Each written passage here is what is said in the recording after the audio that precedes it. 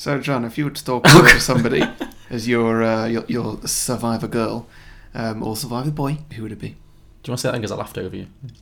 It's all good. You sure? I'm sure. Oh, okay, fine. I don't know. Who would I stalk and kill? Does it have to be someone I like? I don't want to kill anyone that I fancy. It seems to be defeat the object, really. If you were forced to, if someone forced your hand. Forced me to kill somebody that I fancied. A celebrity. Let's make it a celebrity. Sure, yeah. I'm just... That's fun, rather than just someone that listeners will not know. No, sure, yeah. I wasn't going to say, like, someone we know. I guess I could live with killing Chris Pratt. I'd do it nice and slow. Ooh, I won't ask how. Some films are fine just the way they are. Other films sometimes take it way too far. But really, how bad could it get? Let's go beyond the box set.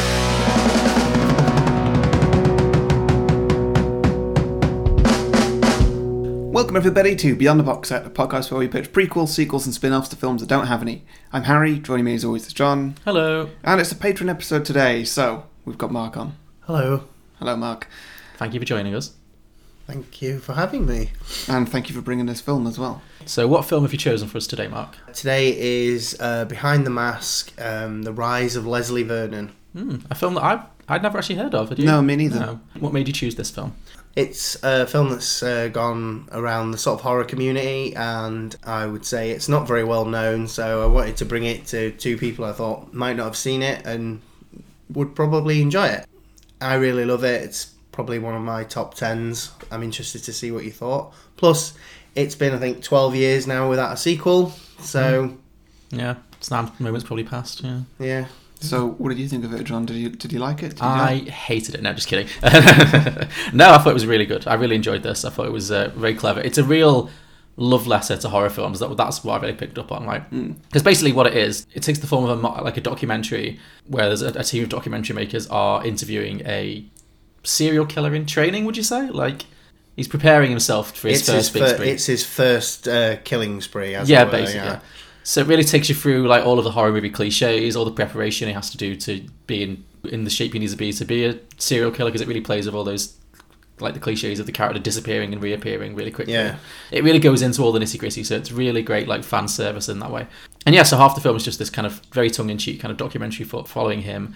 It exists in a world in which all the famous movie serial killers are real and they exist, and they all kind of seem to know each other and have this network. Yeah. And then the second half of the film, it kind of flips where his kind of spree begins, and then it kind of it turns into more of a standard horror format then, where the documentary makers actually become part of the film when they try and rescue the girl and etc. So yeah, it did a lot of things, and mostly I thought it did them quite successfully. What did you think, Harry?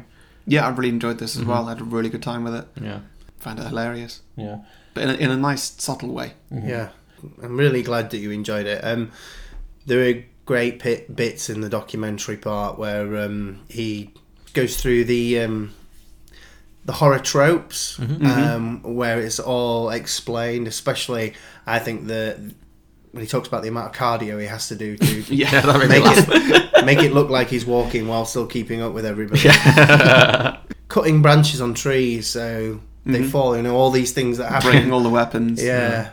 There's one bit in it I really like where he's talking to the documentary people about he nails all the windows shut, and she asks, "Do they not break the windows?" And he goes, "Funnily, they don't, unless they're on the second floor and then they climb out onto the roof." And it's just all these, horror tropes where everyone goes, "Oh, this is stupid. This wouldn't happen," and the fact that they do it in such a way where it's like, oh, it's all set up. You have no idea how much cardio I have to do. It's ridiculous. Why so much? Well, you gotta be able to run like a freaking gazelle without getting winded. And plus, there's that whole thing of making it look like you're walking, and everybody else is running their asses off. Oh, right.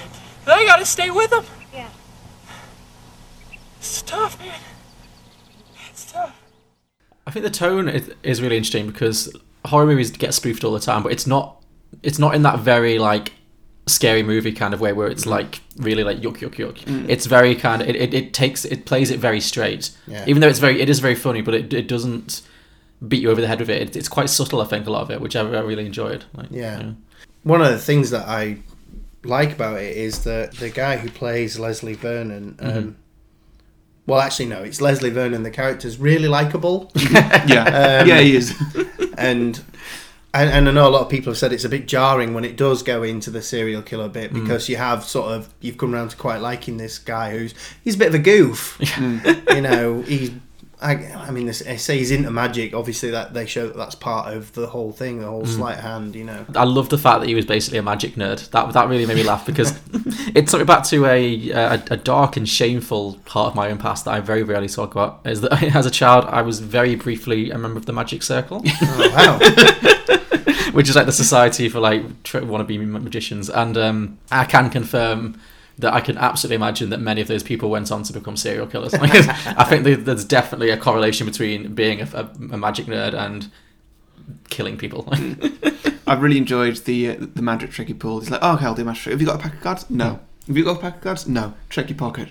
Ooh. yeah, exactly. It's great. Magic. This is the fun stuff. Copperfield, Houdini, sleight of hand, escape tactics. You want to see a magic trick? Sure. You got a deck of cards on you? No. No. Doug, you got a deck of cards on you? Dude, why would I have a deck of cards? Check your left front pocket. What the? Holy fucking sweet. Todd. What? That was fucking sweet. How'd you do that? Tricks of the trade, man. Tricks of the trade. Plenty more where that came from. I'm guessing that from the fact that you're so enthusiastic about this film is that you are a big kind of horror of fan, yeah. So is that what kind of brought you to it? Originally, I was looking for films I might not have seen, and I'm a member of a few horror Facebook groups. So put that out there, and it was a few people who said watch this. So I dipped into it, and I just couldn't believe how good it was. And like I say, I think it's the early documentary stuff that really got me into it. And I do like the slasher element. As far as a slasher goes, it's pretty standard fare. Yeah. That was what got me into it. I was just looking for things that I might not have seen, whereas this thing has become a bit of a cult hit because it sort of, is it right to say, subverts the genre a bit? Oh, yeah, totally. Yeah. A bit. But yeah, it's that. And I think he has a mentor in it as well. Oh, yeah, it's Scott Wilson, isn't it, from The Walking Dead? It's Herschel from The Walking Dead. Yeah. Oh, he was great. I loved his intro. Yeah. When he's buried in the ground. Yeah, that was so bizarre. Again, though, it shows one of those things where you're going, you've got to be able to look like you're dead when you're not dead. Yeah. You know, that. And the funny reveal is he'd been in there for like 3 days or something, the guy. And his wife didn't seem to care. No, yeah. So he's this. Is he based on an actual serial killer, or from like a franchise, or is he just like a generic one? I don't think he's supposed to be specific. Because it does have like, obviously it has Freddy Krueger and Jason and Michael Myers, not as characters in the film particularly, but it exists in a world in which they exist. Yeah, so. they mentioned Chucky as well. Yeah. I love the idea that all of those people exist and have this like network of like friends. That really, really tickled me. Like, yeah, it gets you straight away because that's the first thing that you hear. Yeah. The girl Taylor, who interesting fact about her, not that interesting, but she's actually the girl in Home Alone who tells Kevin he's les incompetents. Really? Yeah. Oh, wow, what a career. That's it. That is good. I didn't know that. She may have been in other things, but that's all I care about. That is very good. The stories are well known. At Crystal Lake, a madman named Jason Voorhees has killed dozens over the past 3 decades, leaving a devastated, deserted community fearful of his next appearance. Here on Elm Street, in the suburban community of Springwood, a murderer's repeated attacks have left a psychological scar so deep, some insist that simply dreaming about him can kill you in your sleep. And in Haddonfield, a prodigal son named Michael Myers has struck in a similar fashion on or near Halloween on at least 4 different occasions. For these residents, Halloween will never be the same.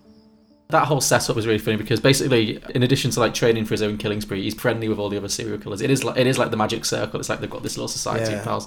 And so he goes to visit Scott Wilson, who is like this older, like experienced serial killer. But he's got the nicest wife in the world. Like she's just this really like sweet, and they just seem like this really sweet older couple. The way it just treats the murder as just such an incidental. Oh, it's our hobby is killing people. We have lunch and we bake cookies and we have a nice family life, and we like killing people. So Yeah, he has a nice uncomfortable moment though when he's chopping veg. Yes. Yeah. And he's getting more and more angry talking about terrible killers and stuff. Yeah. It is fun how they refer to the famous killers, and they've got it's not Michael Myers, they just call him Mike. yeah. It's like they're all just buddies. Yeah. So you mentioned most of the guys in your line of work today are hacks. I'm not talking about the guys that really worked hard, like Jay, Fred, Mike. There weren't nobody like them in the early years. Those boys lifted it to a whole other level. They made an art form of it, turned themselves into legends by returning like a curse over and over again. That was a radical change in philosophy. Changed the whole business. So what did you think of the documentary kind of crew? Because they've gone on an interesting little journey, like where initially they're essentially filming. I mean, it exists in a world where how they ever thought it would be. Who's going to show this? Like, they're basically making a snuff movie. Like, Yeah. I was thinking what they're making is evidence. Yes, essentially. Yeah, it makes you wonder if they're living where they're living in a world where that's sort of all right. Yeah. Because why they don't go to the police almost, Yeah. straight away. Once they've got the interesting bits that they need, they go, right, this guy's going to kill all these people. Because if you go back to the fact that there are all these real killers, like why have they not been caught, and why would anyone ever go to Camp Crystal Lake? Well, yeah, sure. Why would anyone visit any of these buildings ever? And yeah. I thought that with the recent Halloween, actually. Again, it has to happen for plot, but the whole film is about how traumatised, Jamie Lee Curtis's character has been by this kill. It's like, why didn't you just move? Like, go abroad or something, Michael Myers isn't exactly going to hand in his passport and get a flight to, Tijuana. So exactly. But that's the thing. It didn't take me out of it that the documentary crew, would never get away with this in the real world, because it's like it sets up its premise, and it's like, well, this is what this movie is, and you just have to go with it. So yeah, you do. Yeah, you can't. You just got to go. Oh well. Yeah. That's what happens in this thing, and I feel like there's a slight mounting sexual tension between Taylor and Leslie as well, which builds and builds, and of course builds to the twist of the film. Yeah. Which is that we ruin it, don't we? Yeah.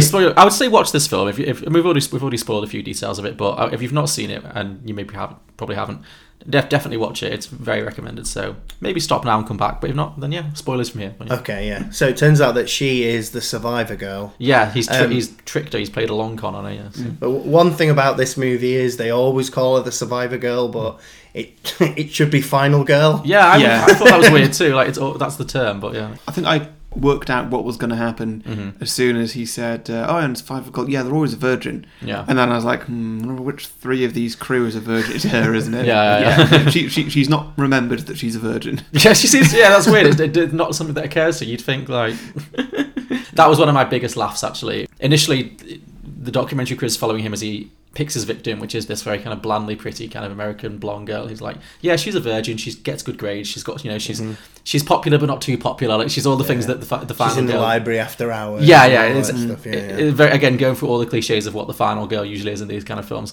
and then it just cuts to when they walk into when they're in the cabin and the killing spree begins. They walk into the bedroom and she's just having the most like athletic sex with the guy. She's like just riding like a pony. It's great. And then it's revealed that she's somewhat of a slut. Yeah, absolutely, which I found really, really funny. And then there's a great line, I think, when they tell her what's happening, and like, you're supposed to be a virgin, and she's like, oh, I'm sorry for being sexually active. Yeah. Yeah. I had a lot of fun with all of the like the stock horror characters that, in terms of the victims, like, because there's the inevitable slutty best friend as well, who's actually probably much less slutty than because she seems quite scandalised at the other girls, like. But yeah, and then she's like, you have to tell me what happens to me, like. Some really the inevitable stoned kind of side characters who seemed super stoned, like that was. He teaches them that though, doesn't he? At one point, he shows them him picking out a random girl, and then he shows the different. You need these extra characters Yeah. to kill for some reason. The level of detail, the meticulousness of his plan is so funny. Like, yeah, he really goes all in. You gotta find a group who'll all hang together. A little from column A, a little from column B, and one survivor girl who'll tie them all together. What is a survivor girl? Oh, I'm sorry. It's an industry term. It's what you call a girl like her who just might be able to walk away from me at the end of the day. Okay, what is it about this girl?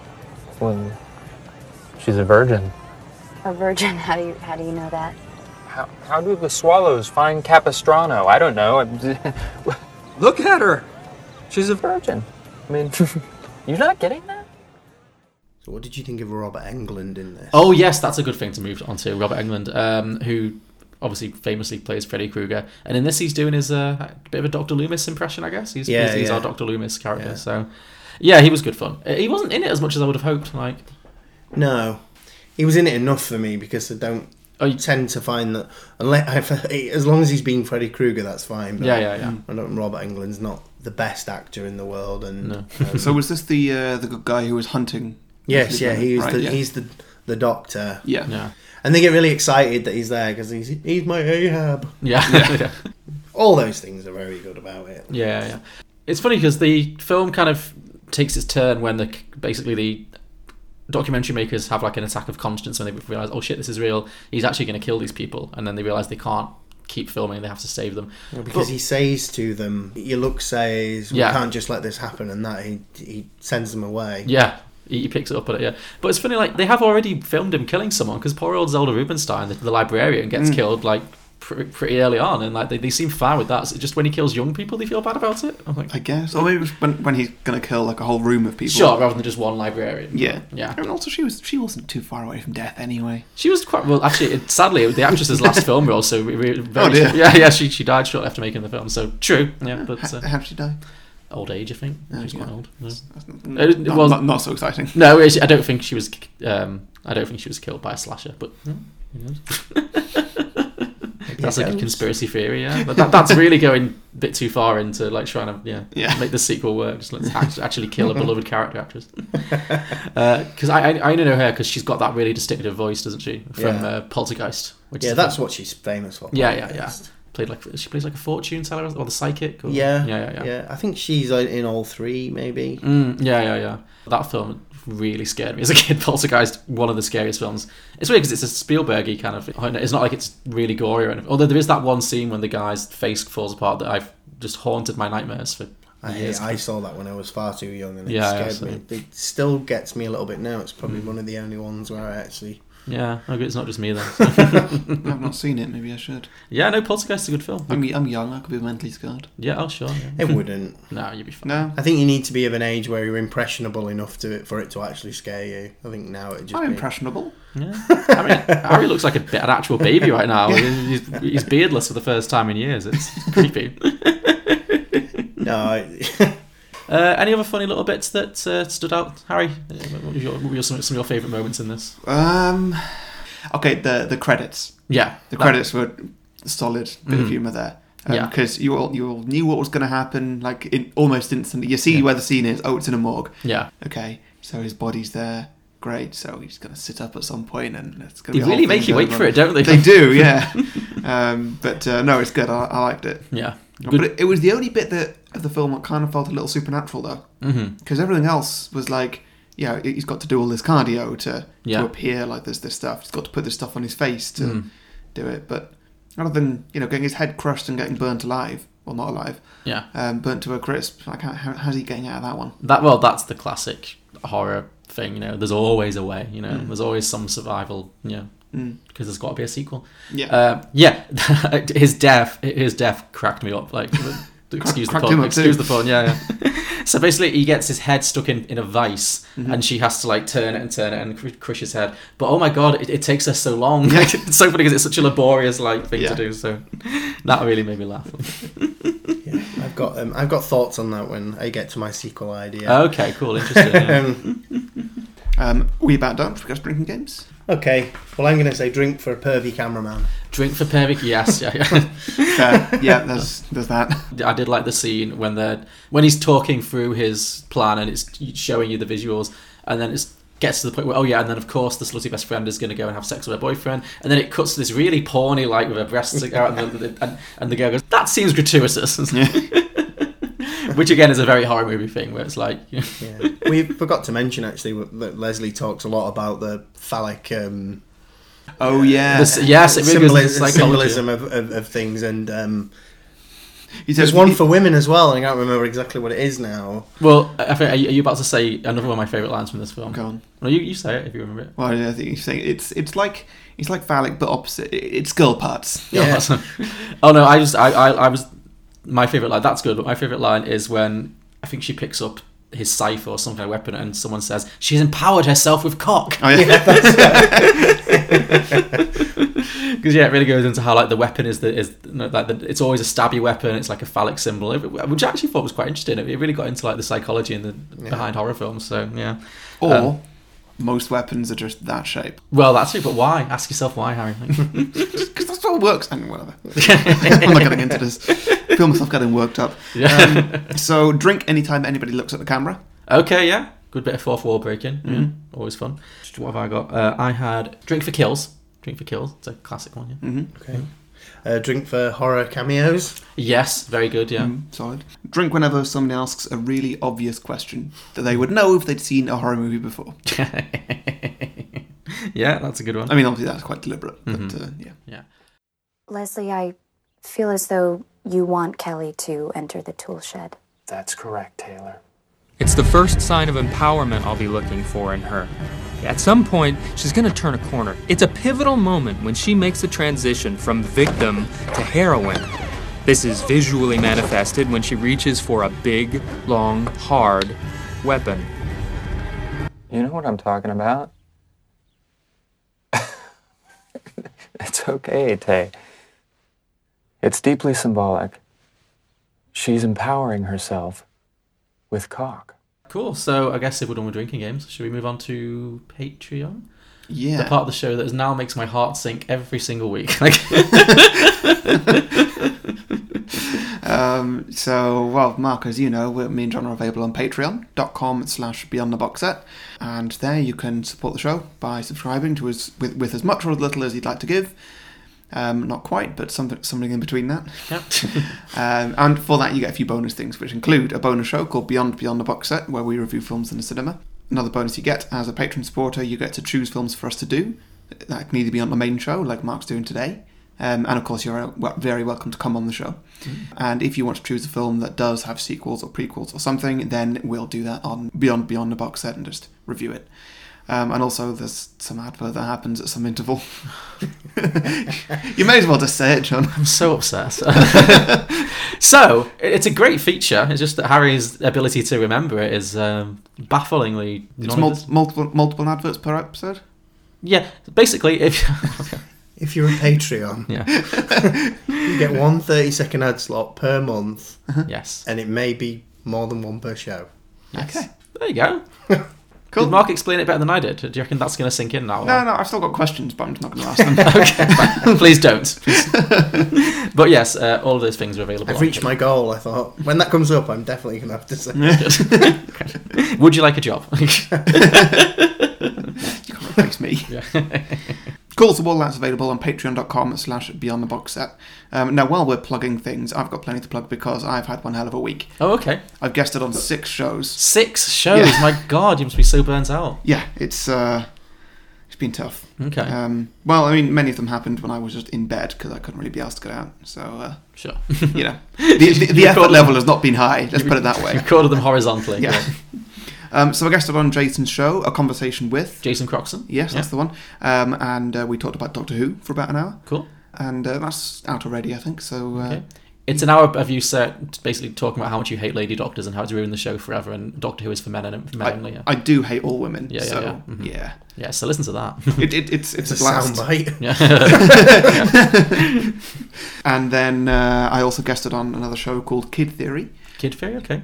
Where me and someone who's probably going to come on here, a guy called Dante, he questions me about different theories I had as a kid. Oh, okay. Of things that I used to believe. Oh, that sounds fun. It is fun. Yeah, it really opens up what I was like as a child.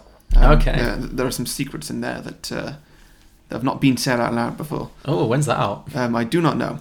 I'll post links when it's I'm out. subscribing to that straight away. That may be out by the time this episode is out. I'm not sure. Okay.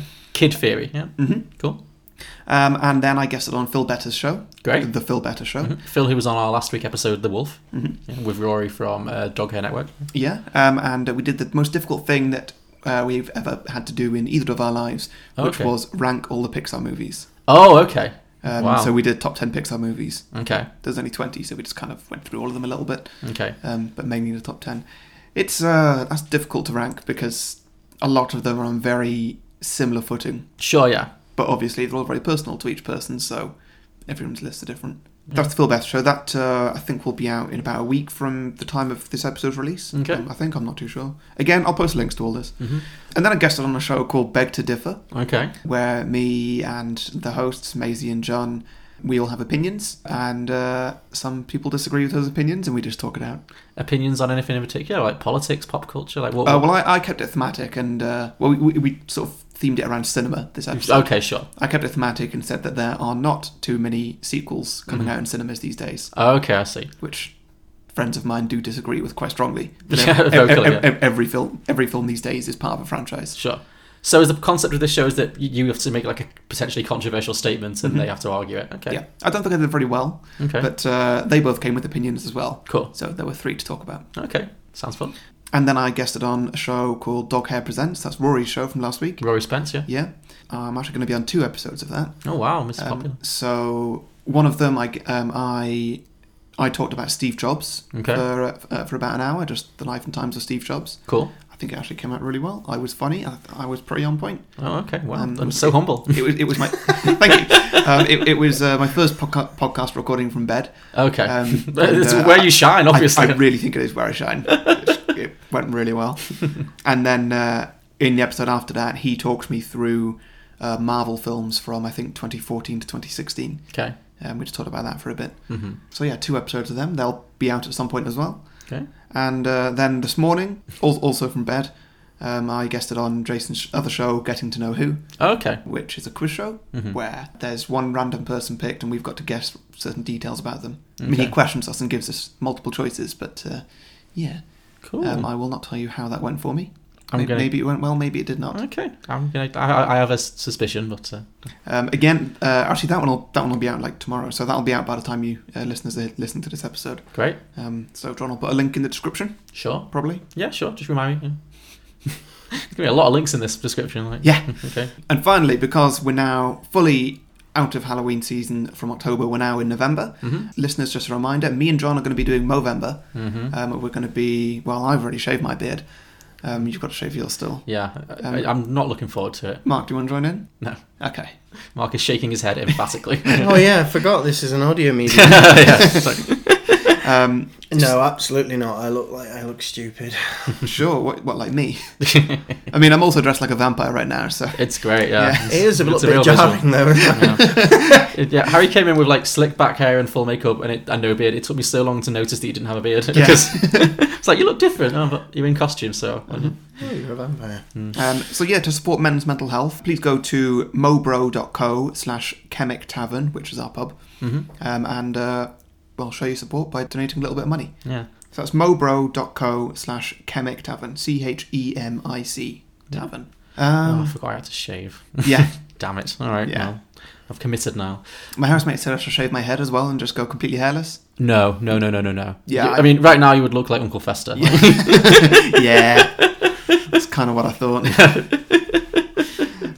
So yeah, that's the plugging done. Should we get to the sequels? Sure. Well, actually, I do things outside of this podcast too. Harry. No, I've not done quite as many as you, but I did a guest slot recently that I've realised that I've not plugged yet. I appeared on a podcast called The Screaming Queens, which is a podcast dedicated to kind of campy horror movies. I was part of their Halloween podathon they've been doing an episode every day, I believe, throughout October, which is the amount of just the force of that much editing it brings out in hives. But great. It was a great time. Watched a film from the 50s called Teenagers from Outer Space, which is available in full on YouTube, so you know it's good.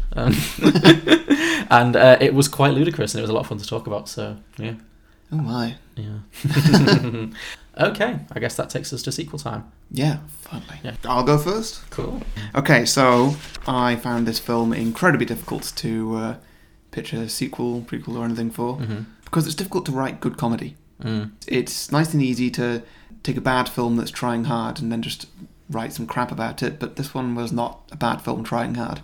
So I just went with a different property instead, and so this one is going to be Spider-Man Behind the Mask. Oh, okay. A classic Harry crowbar in some comic book stuff. Yeah, I'll just go to my happy place. Sure, okay. Yeah. Well, I'm looking forward to it.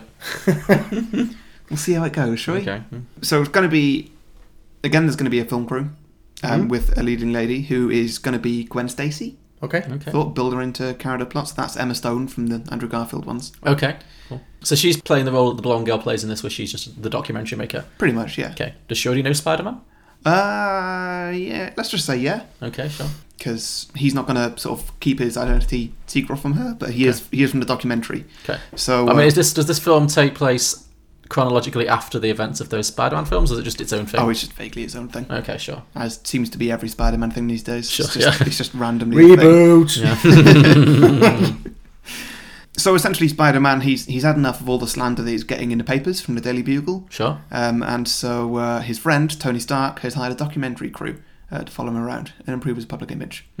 So the front woman, Gwen Stacy, I was thinking Kristen Bell. Okay, sure. She'd probably do well at that job. And two crewmen who are, well, I haven't really thought of anybody because they're not really going to be a big part of it. You might see little flashes of them, but they're not in it that much. So Kristen Bell instead of Emma Stone? Okay. Just cause like I say, it's not part of a specific universe. This is just a random Spider-Man story. I see, okay. I can see Kristen Bell doing well as a scrappy journalistic type. Yeah. Cool. So, the crew, they follow Peter around his day-to-day life. By the way, we don't need to cast him because he's either going to be in a Spider-Man mask or have his face blurred out for I see. Privacy reasons. Okay, good. Can't let everyone know his identity. Okay. Oh, that's fun. Just a secret little documentary crew. Okay. Who, similar to Behind the Mask, don't report on anything. Can we have, like, moments when he accidentally gets shown where it's really obvious who it is, though? Like, because I'd still like to make it really, like, say he's going to work and it's the Daily Blur. Yeah, sure. All right, okay. Yeah. Like, it's not going to be too hard to piece it together. No. Okay, and, great. Yeah, stuff like that. Maybe he refers to Aunt May and stuff, and you see him at home, and I don't know. Yeah. If you could get one of the Spider-Man actors to reprise his role for this, which one would you choose? I think Tobey Maguire, but only because we're doing voice only. Okay, sure, yeah. So at this time, I'm saying he's not really in high school. He's more working as a reporter. So he can be early 20s or something, which I reckon Tobey Maguire's voice can still play. Yeah, I was thinking it'd be fun to have like a middle-aged Spider-Man. That would bring its own comedy, I think. But true, yeah. I mean, that could work. Yeah. Like he's been doing this shit for like 20 years and he's sick of it. And yeah, sure. You could have a whole rant about the younger upstarts, and like you could have like a universe in which all Andrew Garfield and oh, definitely, yeah. Well, there's space for that later on. Yeah, sure. He's being a photographer. The crew following him around as he's taking random photographs of New York City that he's going to try and sell back to Daily Bugle. As Spider-Man. Currently, he's as Peter Parker. Oh, okay, right. But totally blurred. Yeah. So this documentary is following like the secret life of Spider-Man, where he's like a normal person, but it just isn't saying who that normal person is. Yeah, okay, yeah. I see. Right. And all of a sudden, he stops completely still and explains that his spider sense is tingling. So the cameras get really close on him, uncomfortably close. Then he says there's a car chase 2 blocks west that he needs to stop. So he grabs one of their cameras, throws it in that direction, and then follows it himself. Right, okay. Webs the camera around and manages to get it to land on the bonnet of the car. He lands in the back seat. It's a convertible. Oh, okay. Is the camera damaged? What? No. He did it well enough that the camera just landed softly somehow. Okay, sure. So the camera's filming everything, essentially. He's doing it for the documentary. Okay, right. He webs the 2 people up and then skids the car to a stop right in front of Gwen Stacy. Okay. He jumps out the car with a little flip, does a bow, impressing Gwen Stacy, essentially. Okay, sure, right. Then the police turn up. He says he has to leave because, the police hate him. Okay, yeah. Essentially. Sure. Vigilante, yeah. So they leave, and then we cut to like the next day or something. And Gwen asks, why are the police afraid after you, Spider-Man? He says, well, it's a big story, but They think I killed my uncle's killer, but I didn't. But really, I just don't think they like a citizen doing their job for them. Sure. Gwen's like, well, they're lucky they've got you. She's really falling head over heels for him. Sure, okay. As she does in the films. Sure, okay. So this sounds like a rewarding role for Kristen Bell. It's not been a rewarding role for anybody who's played it. No, fair enough, yeah. Yeah, and then Peter goes on a whole kind of a rant of how, the police can take over the smaller things like car chases, really, but when it comes to the bigger people like Dr. Octopus, Spider-Man needs to come in, even though they just have the same plan every single time. Sure. They're going to be the best scientist in the world, and it's going to risk the lives of pretty much everybody, and then Spider-Man stops them somehow, and they live happily ever after. Okay. Somewhere along the way, they normally threaten some girl who Peter knows, and they worked out Peter's identity, and it's just the same thing again and again, and he's bored of it. Sure. Aren't we all? Yeah. Yeah, and so that at that very moment, Peter goes all still again, spider sense, and a Green Goblin flies overhead. Okay.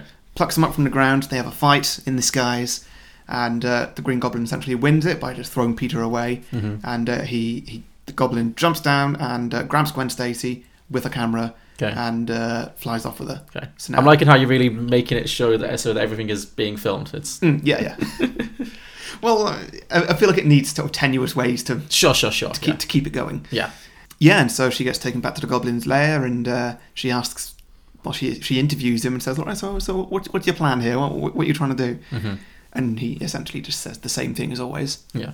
I'm just trying to complete this experiment or something, and I need to do this, for my own... For reasons. Yeah, for reasons. Bad guy. Villain. So then eventually Peter shows up, or Spider-Man shows up, for reasons. He needs to decide whether he's going to save Gwen Stacy or whether he's going to save the whole city. Sure, the classic dilemma. Because the Goblin's going to release his Goblin gas in the whole city or something like that. Sure. And, it's not caught on camera, but he manages to save them both and defeat the Goblin. Okay. Is that not shown because budget reasons? Yeah, because budget and my own time reasons. Yeah, okay. Budget and Harry ran out of time writing his idea. Great. Peter says to the crew afterwards, well, that was all good and fun, but he'll be back. And they're like, but you defeated him, how can he come back? Gwen, what world do you live in? In this world, no matter how many times you defeat a good villain, they'll always be back with the same plan. Mm-hmm. That's it. Okay, I like it. Interesting. Yeah, I mean, it's very loosely related to the film we discussed this week, but I can see what you went with. Well, it's kind of a mockumentary about Spider-Man behind the mask. No, I get it, yeah. I'd like to see a version of that where instead of it being Spider-Man, it's the villains. All of the DC, comic book villains. I'd like to see a documentary about them in a similar kind of thing. Yeah, that probably makes sense. That would be better. Yeah. Oh well. No, I was also thinking halfway through writing this, what if I did Deadpool instead? Yeah. That probably lend itself quite well to a mockumentary. Yeah, it totally could be. Yeah, you could definitely have a... Somehow. That could be a plot for Deadpool 3 where he's got famous enough that there's a documentary about him now and he's loving it. So, yeah, I can see that. Would you want to have any cameos from Justice League style, have other superheroes, or Avengers style, have other superheroes come in as well as... again, because this film actually, Tony Stark could come in or something, and then Peter rolls his eyes and just oh god, well, there's my fun gone. Yeah. Because I like if it existed in a world like this world does, where they're all they all know each other and stuff. Yeah. Which obviously in the Avengers they do, but a little bit of abuse of the other superheroes. Thor's always throwing that hammer around. Yeah. And... Hulk always causes so much damage. Yeah.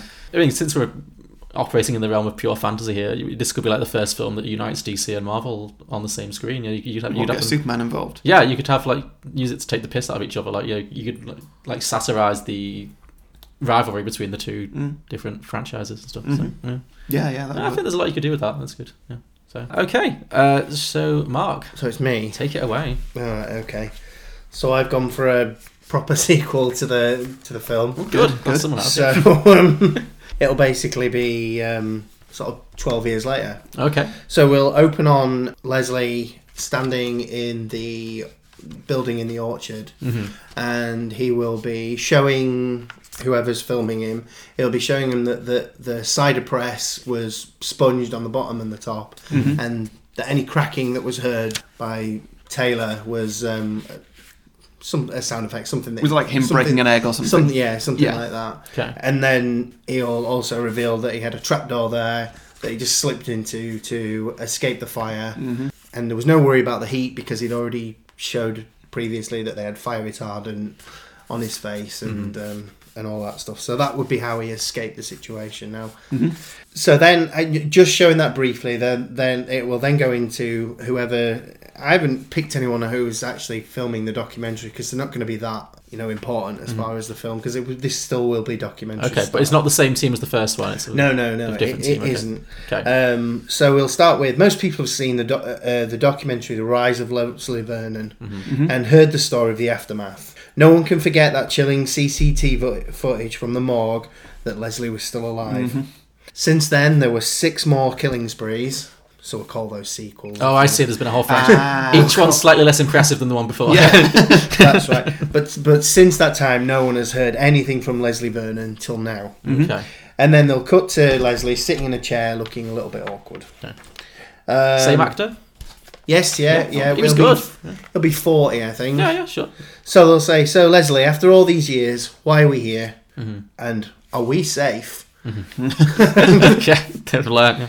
So what he'll go into, and I'm stealing from the new Halloween movie here, sort of is, because those things are real life, he'll say, I stopped doing any killing because I couldn't think of anything new that I wanted to do. It was becoming same old.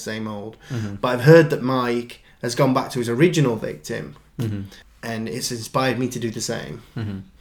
So what he'll then do is perform some killings around the town of Glen Echo, which is what it was called, and everything that he's done will be filmed from a GoPro.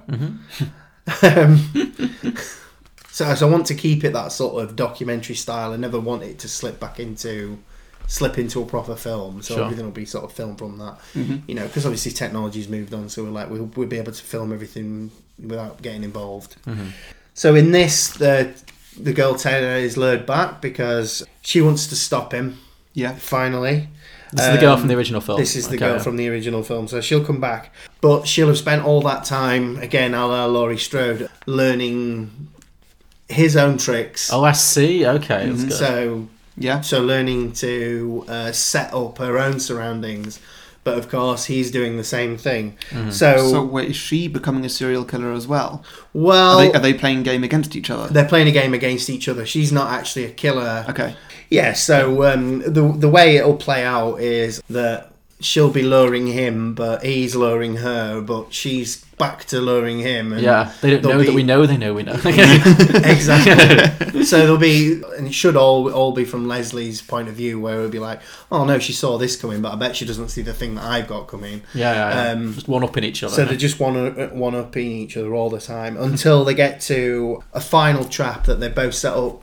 I haven't written it down, like a tripwire or something like that, that they both get caught with. And from the footage, you see them both die. Oh, okay, that's good. And then the final credits again, you'll see both of them in the morgue, and they'll both sit up at the same time. At the same perfect unison. Great, just staring at each other. Yeah. So it is a little bit of a carbon copy of the original one, but that's how horror movie sequels work. So the thing that I was going to write and I didn't is that they would end up being together. Okay. As a couple. Yeah. Because you got the feeling from his mentor that his wife had been his survivor girl. Yeah, they did do that, didn't they? Like, because he said, you've got to find someone who because she says, oh, I was fast enough or something that. But I got that feeling that she'd been involved in some way, so I thought which means that Scott Wilson probably killed a lot of her friends. It's quite chilling when you think about it. Oh, remember that, honey? But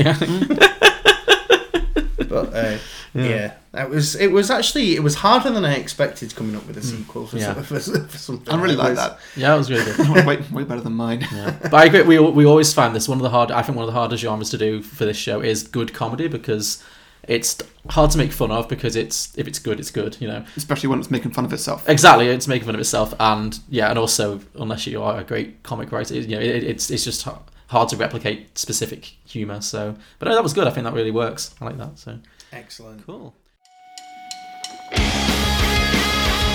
Let's see, Alex. What do you think of Jaws, which is at 97% Rotten Tomatoes? I find it to be anti-shark propaganda. What do you feel about the Entourage movie, which is at a meager 33%? I think they finally got Hollywood right. How about It Follows, 97%? Worse than your parents giving you the sex is evil talk. How do you feel about Juno, which is at 94%? That would be a movie that celebrates a teenage homewrecker. How about Bewitched at 25%? Best television adaptation ever put to film. How do you feel about American Hustle at a towering 93%? Overwrought awards bait. Righteous Kill, 19%. The movie that Michael Mann wishes he had made when he created Heat. Sounds about right. I'm Julio. I'm Alex, and we are the Contrarians. As you can tell, our thing is that we rage against the Rotten Tomatoes machine. Regardless of what we really feel. Find us on Apple Podcasts, SoundCloud, Stitcher, TuneIn, Facebook, Twitter, we're everywhere.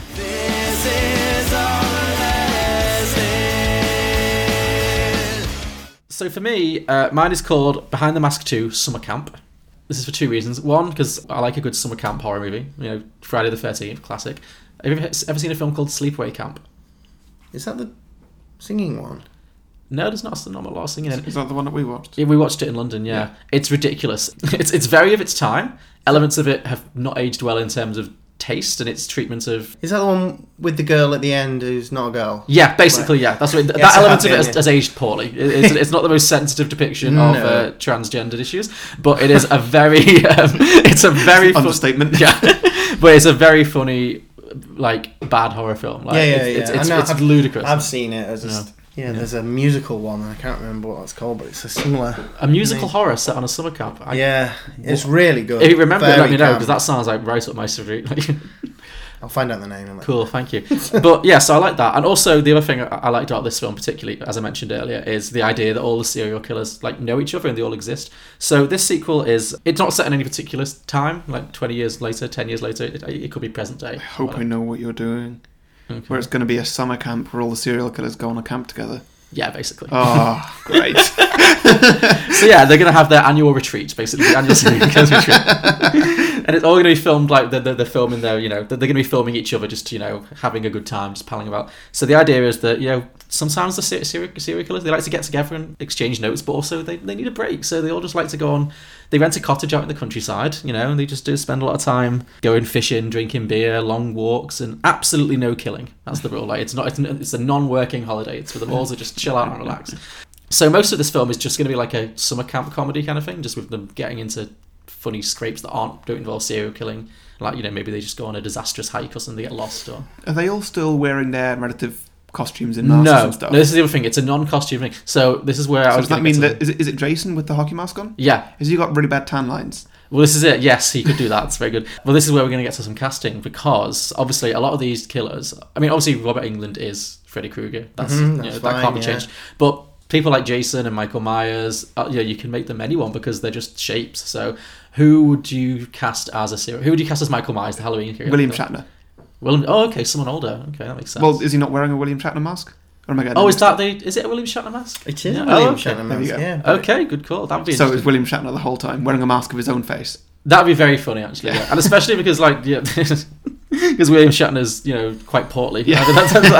That's he good. takes the mask, like, you see one shot where it actually looks like... Sorry, I keep forgetting, is it Jason? Michael Myers. Michael Myers. Yeah. It looks like Michael Myers in his normal build. Yeah. And he takes the mask off, and as he does, his whole body changes. Great, love into William Shatner's body. Maybe, yeah, as well as the mask, he's also wearing a girdle the whole time. It's just like, I can finally let it all hang out. And then suddenly it turns into Shatner acting. Yeah, exactly. Oh, yes. I enjoy killing people. Yeah. Oh, wow, you've made this so much better. Yeah, William Shatner, yes, on board. I didn't think of that. Like, yeah. Oh, that could make it more of an old person thing, because they've been around for years. Okay, yeah. Cool. I like that. How about Jason, then? He's from Friday the 13th. See, I was gonna say Dwayne Johnson because he's big. Yeah. But I suppose if you want to keep it older, Kevin Schwarzenegger? Could be, yeah. Kevin Bacon, I was going to say. Kevin Bacon? He's in the first Friday the 13th. He is, yeah. Maybe. I like Schwarzenegger. I like the because, again, Jason doesn't speak, so I like the idea of someone who's got a ridiculous accent. So Schwarzenegger. It needs to be someone. He's a good shout, yeah. Yeah. What other famous serial killers? So I think Chucky's got to be there. Leslie Vernon's going to be there, obviously. Same actor. Chucky is Chucky, you know. It's Brad Dourif does the voice. Yeah, but it has to be someone small. So the guy from Game of Thrones. It could be Peter Dinklage. Yeah. Yeah, I'd like to see him in that sort of thing. Yeah. That'd be good. Mm-hmm. Because he's got quite a gruff voice as well. Yeah, well, he likes doing voice work. Like, who was the bad guy in Saw? So was that Jigsaw? Jigsaw. The guy who plays that would be fine because he's of that age. And yeah. Mm-hmm. What other iconic? Well, the girl from The Ring, maybe. Oh yeah.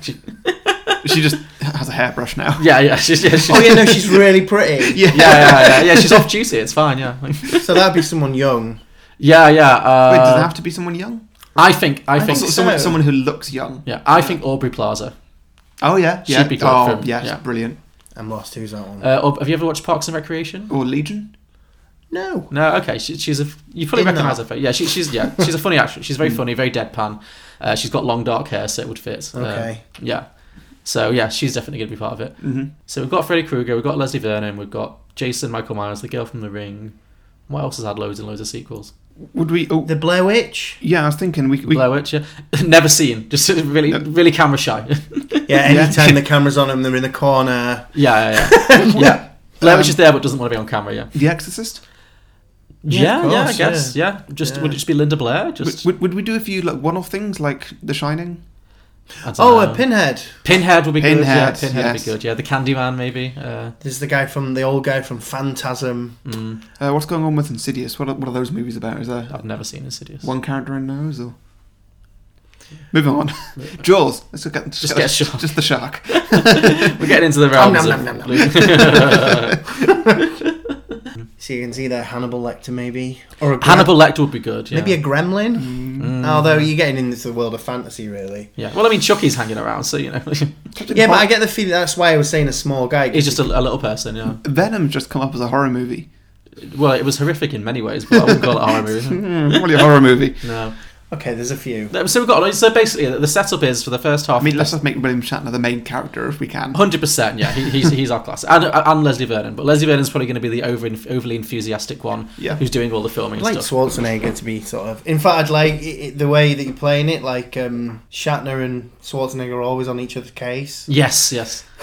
Why have they never been in a film together? This is definitely going to make that a thing. Maybe people find Leslie Vernon kind of irritating because he's such a try-hard, because he's very he's so over enthusiastic all the time. A bit of a fanboy. Yeah, tone it down, man. So yeah, I think that'd be funny with them all being really irritated by him.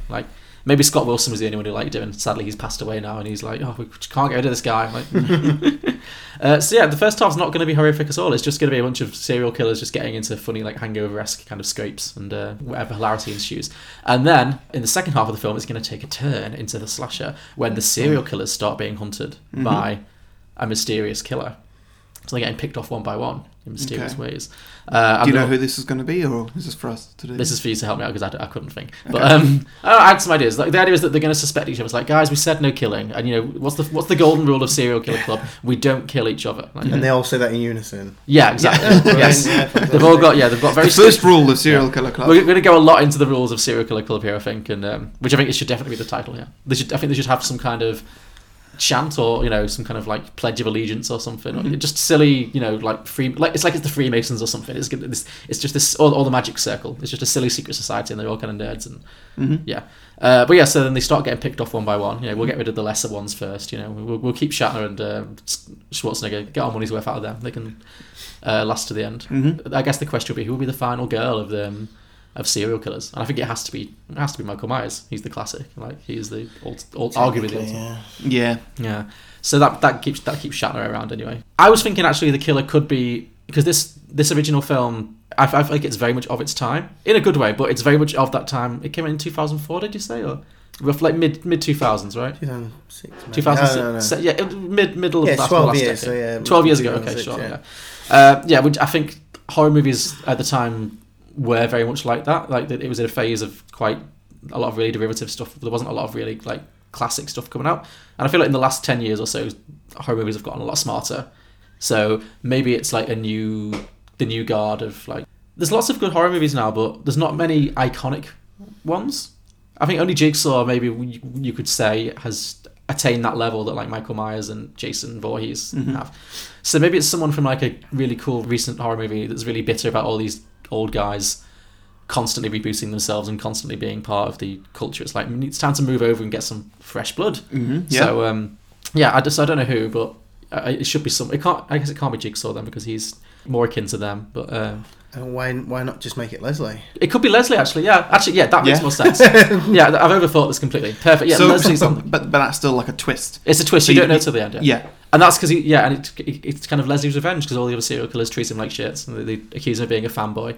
And he turns on them with his trademark, very overly complicated plotting. He's done all the preparations.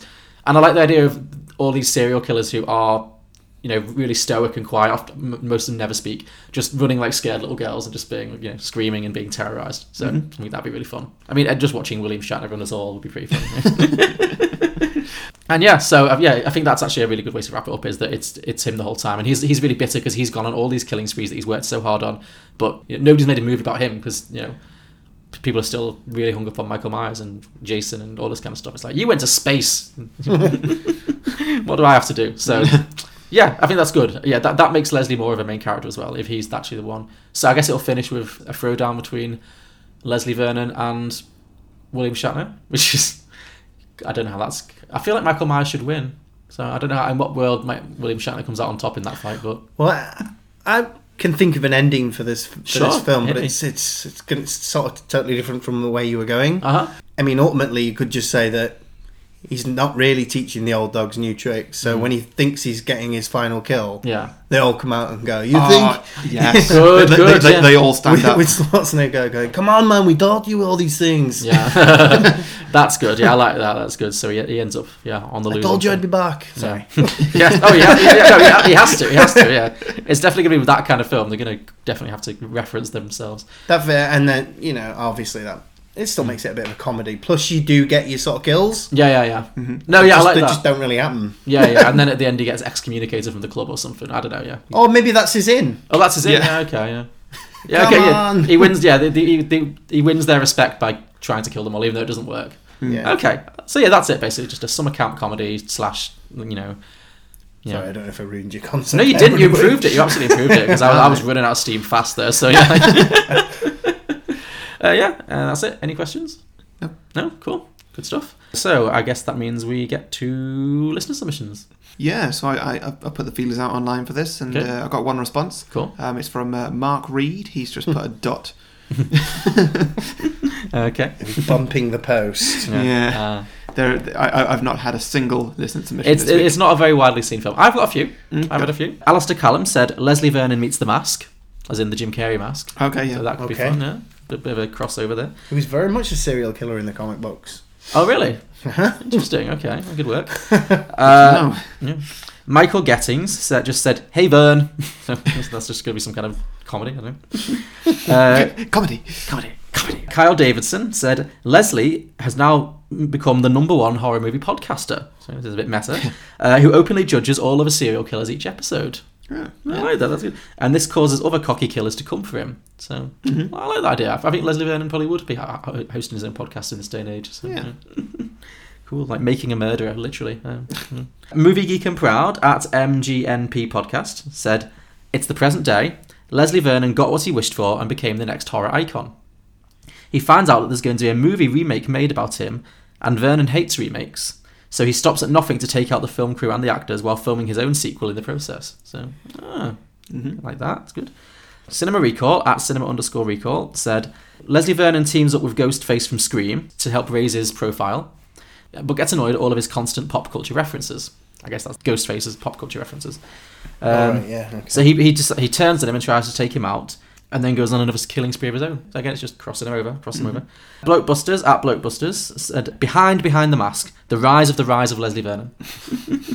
A meta-mockumentary about the making of the meta-mockumentary that was Plagued by Horrific Deaths and Supernatural Occurrences, aka the original film.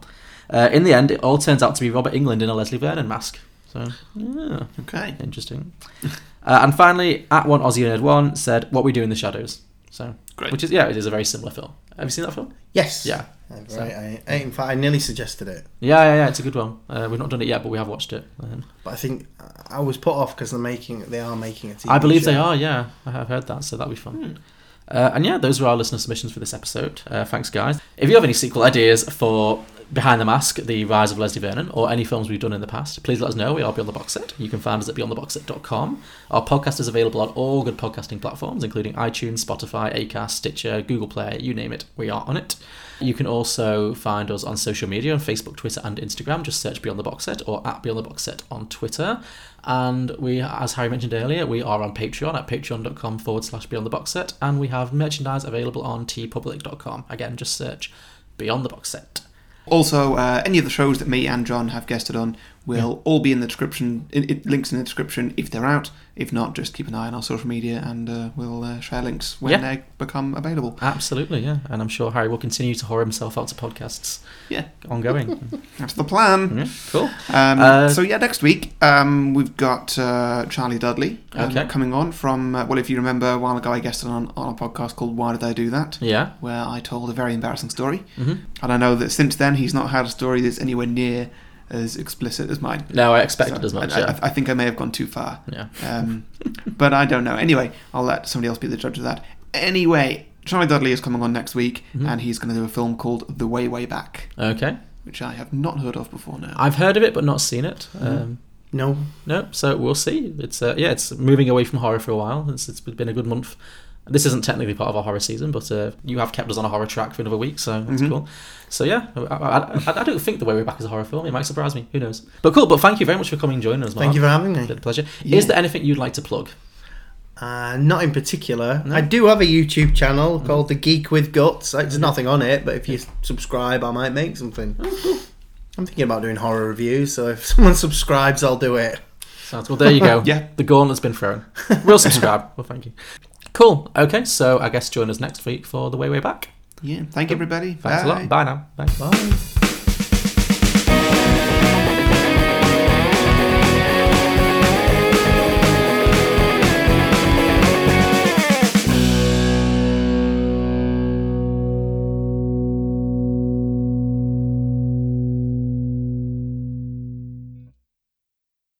She's empowering herself with cock.